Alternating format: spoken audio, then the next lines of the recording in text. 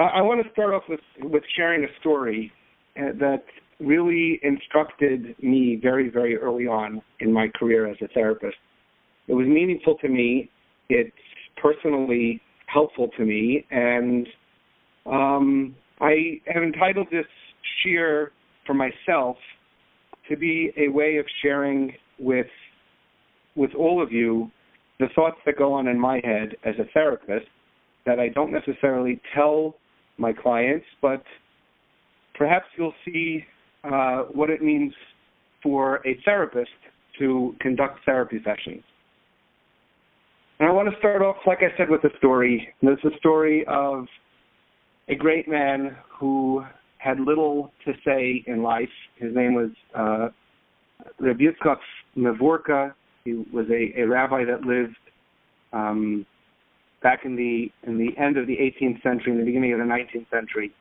He was a man of very little words. There's very little that we have of the things that he had said and the stories about him.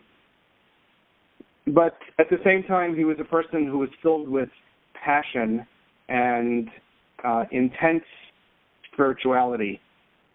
And so the story goes that a man came to him once and said to him that he would like him to beseech the heavens. He wants him to pray for his wife who had been in labor for many, many hours, and the doctors had said that the prognosis wasn't good. And the man, at his wit's end, went to the rabbi and said, "Rabbi, can you pray for my wife that she turns out to be healthy and that the child that is waiting to be born should be born healthily?" And the rabbi turned and responded and said, I will. And he turned to the corner and he prayed for a little bit, and he turned back and he said, "I can feel that in heaven there's no real possibility for your wife, and there's really nothing I can do. I'm sorry." And the man threw himself down at the rabbi's feet and said, please, this is my whole life. My whole life is my wife, and my whole life is the possibility of having children. And the doctors are saying that they're going to die, and I need you to just whatever, give me something I can do, give me some kind of way I can intervene into heaven, and please. And Rabbi Yitzchak Mevorka, the rabbi, turned around and said, "I'm sorry, there's really nothing I can do." And very dejectedly, the man turned around and left. And as he's getting back on his horse and buggy to go back to wherever he came from, he hears footsteps running behind him. And the tzaddik, the rabbi, is chasing him and is asking him to please wait a minute. And he catches up to him and he catches his breath. And the man says to the rabbi, "Rabbi, what would you like?" The rabbi said, I told you that there's nothing I can do for you, and I was wrong. There's one thing I could do for you. There's one thing I didn't do for you, and I'm remiss. I'm sorry I didn't do this for you, but would you please allow me, give me a few minutes to just hold your hand and cry with you. And with that, the two of them, the rabbi and this man, sat down on the floor, weeping and bawling and crying. In some versions of the story, this is what opens up the gates of heaven, and the man went home, and his wife survived, and a beautiful child was born. In other versions of the story, which is the way I initially first heard the story, is the man left, and we don't know what happened. Presumably, his wife and child died. What strikes me about this story is the capacity for the human heart to not just listen, but to be empathic to someone else. And what that means for us when we need to cry, and what that means for us when we need to lend our ears and lend our tears to someone else. When I say it was instructive to me as a therapist, I don't think that there's anything else that I've learned about being a therapist that's any greater than that story. That somehow this calling that I have in life, this passion for modern psychology, really boils down to a very significant responsibility for me to listen to people. And I want to share with you some of the things I think about when I listen. And hopefully for each and every one of us who are not quote-unquote professional listeners, we could recognize, and especially now during this time of Elul, as we get closer to the days of as one person called it to me recently, the days of reckoning, to try to think a little bit about what it means to do teshuvah, what it means to repent in a deeper sense, in a healthy sense. There's many of us that have been exposed to conventional Judaism experience much of these days as days of fear and toxicity and shame and guilt. And what is a therapist if not for someone who tries to heal shame? And so you might ask, perhaps going to therapy is the antithesis or the opposite of teshuvah. When I assess people, when I meet people, and I'm asked to help them discover something that can lead them out of the sometimes terrible situations that they're in, there are basically three levels of depth that I assess. There's three paradigms or three aspects of life, and if you hear me out, you'll understand what I mean. The first thing that I do is I look to see what is the functionality of a person, meaning how successful are they at life? How successful are they at pulling off all of the productive things that they have, the responsibilities they have, the dreams, the visions? How successful are they? Within that is also the question, not so much about success, but what is their effort like? Are they disciplined? Are they motivated? Do they feel as if they're not getting to where they need to get to, and they're not able to pull the trigger on different things in life? But all of those things are what I put into the category of functionality, and that is how well are you doing? Separate from that, I look at meaning. And meaning really is not about how well are you doing, but meaning has more to do with your mood. How meaningful is your life? How much do you feel that you experience life in a healthy way, in a positive way? How much are you enjoying life?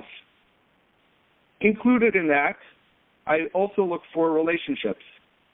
Are your relationships that you have feeding you? Are the relationships that you have making you feel better about yourself? Are you growing? In your relationships, specifically, not so much can you learn how to be patient, but how much do the relationships that you have in life satiate you? How much do you feel better about yourself because of the relationships that you're in? So I put meaning and relationship in the same category. It's not exactly the same thing, but meaning and relationship simply are, do I value my personality and the things that I have in my life because they are mine? And in that paradigm, I'm not so much looking at how successful are you. I'm looking at how much do the things you have in life, the experiences you have in life, move you. And then, of course, there's an area of life that's almost impossible to put into words, and so it requires a lot of work and it requires a lot of intuition. I'm looking to see what is your inherent self-purpose. And I'm specifically not saying inherent self-value, because the word value is really a very consumeristic word, but I'm looking to know what is in the deepest place within your relationship with yourself, how much do you feel that your life is purposeful? And I want to here make a distinction between mission and purpose. Mission is functionality. I have a mission in life. I need to fulfill the mission. I have responsibilities in life. I need to fulfill my responsibilities and complete my mission. In our religion, we talk very much about the need to accomplish, to do, to act the right way, to avoid certain behaviors that are wrong. And very often, we tend to get mixed up between the word mission and the word purpose. And here I want to make the distinction. Inherent self-purpose means, I have the capacity to feel that I am alive simply because God wants me to be alive. I am purposeful, I am meaningful because I exist. That I exist is a testament to my inherent self-purpose. In other words, if you were to ask the question, why did God create me? The answer is because he wanted to. And why did he want to? Because God desired me. Nothing more. Nothing more. In fact, you can't even ask the question, why did God create me? It's almost a misnomer. There's no logical reason why God created me. God created me because I am a projection of his desire. Nothing more, but also nothing less. And so when I am assessing people, I'm looking to see where is their inherent self-purpose. Where does a person rate themselves on feeling purposeful in life? And of course, like I said before, therapists, our job is to treat shame. What is the difference between talking to a rabbi, a friend, a parent, a sibling, a life coach, and speaking to a therapist? The significant difference is a therapist is there to try to help us overcome and heal from shame. And so the question for me as we enter into these days of Elul is Elul a time for me to calculate how well I have performed in my life? Is all of the days of Rosh Hashanah and Yom Kippur what we call the days of judgment? Is all of that about looking to see my functionality? Is God looking at my functionality? Is God looking at my relationships? Is God looking at how well I appreciate my things? Or is God looking at, in the deepest way, how much I can see myself with the eyes that he sees me? Because for the most of us, myself included, most of what we are aware of in our discussions with ourselves, in our relationships with ourselves, have to do with how well I functioned. If you've heard of what's called the negativity bias, which they've been able to prove physiologically that our brains encode negative information about ourselves and about the world 5 times more than we encode positive things, which means it's much, much more likely for us to be pessimists than to be optimists. And I think that the paradigm shift that I would like to introduce, even though it might not be a chiddush, it might not be anything novel for us, but the paradigm shift specifically in the world of mental health, specifically in the world of relating to ourselves, is we want to ask the question, do I want to reconnect to God simply through the functionality of what I need to do, which of course is important, or do I want to try on God's eyeballs? And if I want to try on God's eyeballs, then the picture of what I'm going to see in myself is going to be completely different. Because God's eyeballs start with inherent self-purpose. In a few weeks from now, we're going to read in the Torah the words, I'll say them in Hebrew and I'll translate them into English. We're going to say, Hanestaros laHashem Elokeinu, v'haniglos lanu ulevaneinu ad olam. The hidden things are for God, and the revealed things are for us and our children. And somehow, since I was a little kid, those words really struck me, and I've thought about them a lot. And this is my poetic interpretation of those words. People see our behaviors. We ourselves see our functionality. We see our behaviors.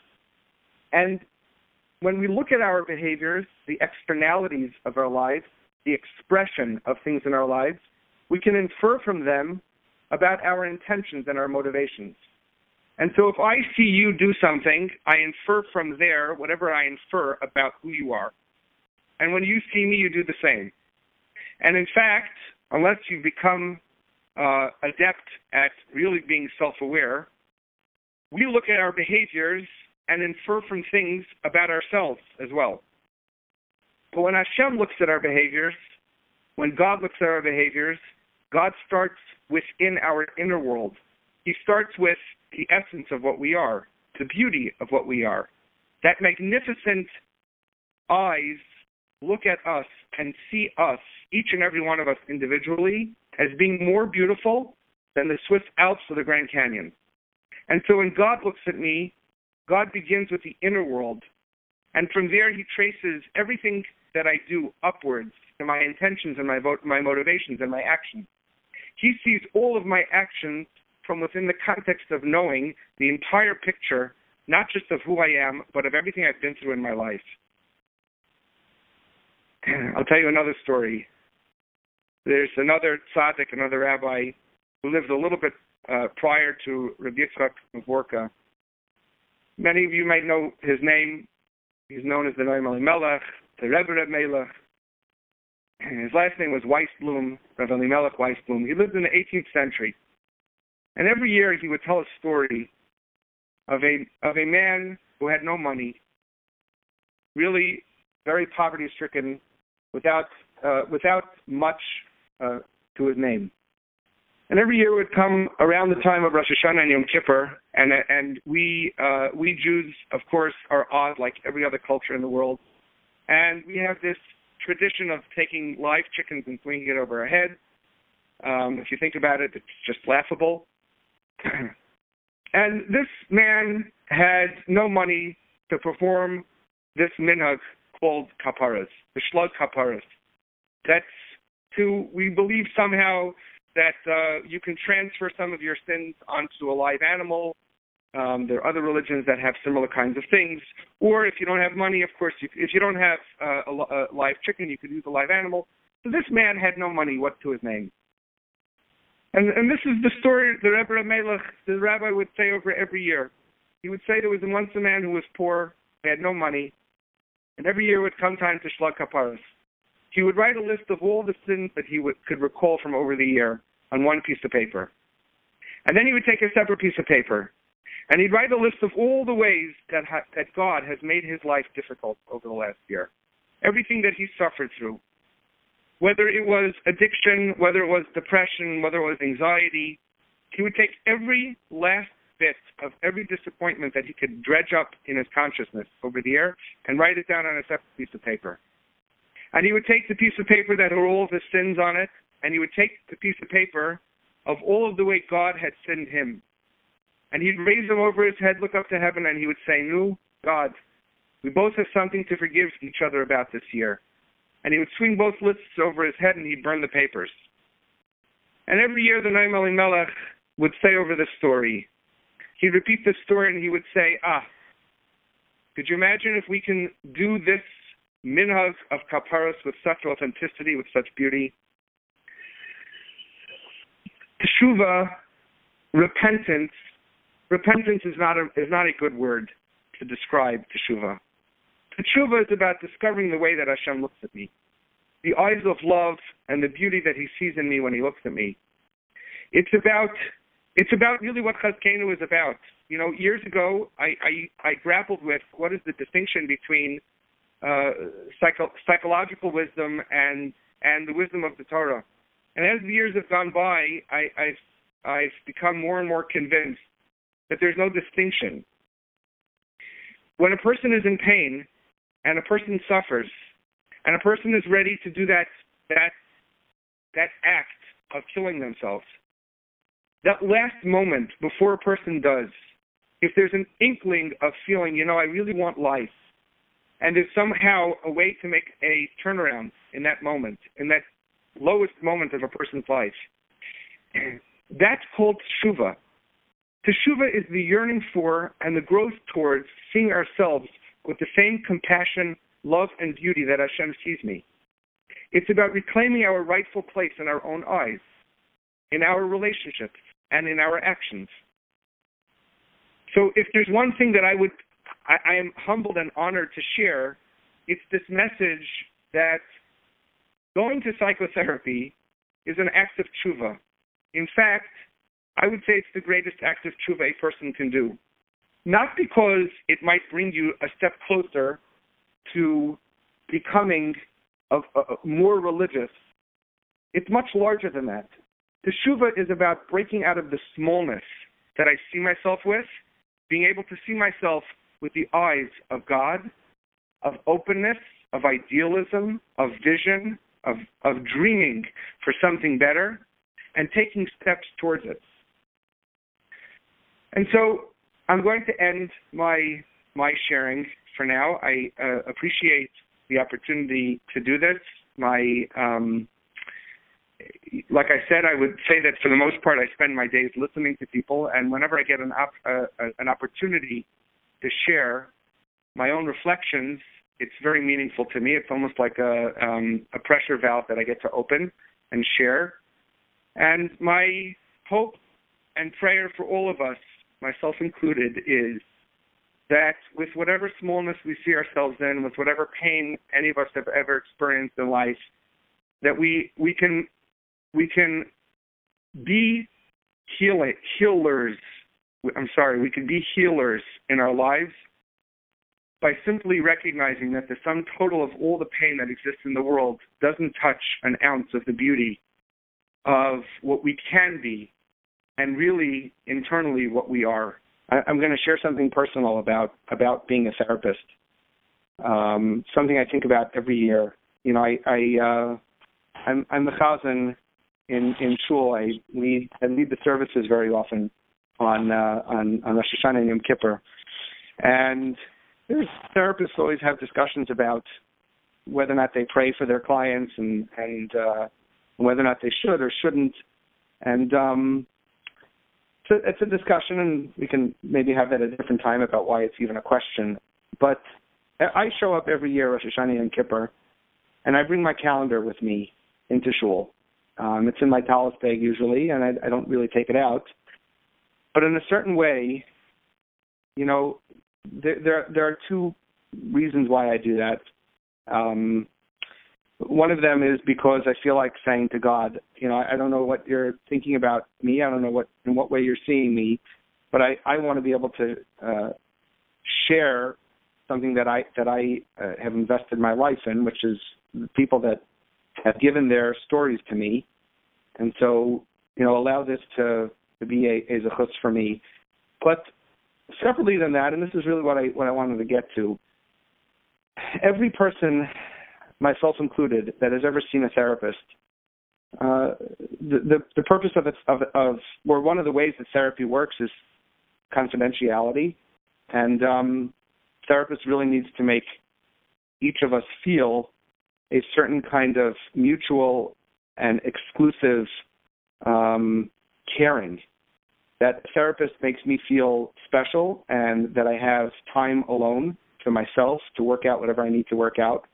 And that's what we experience when we are patients in therapy.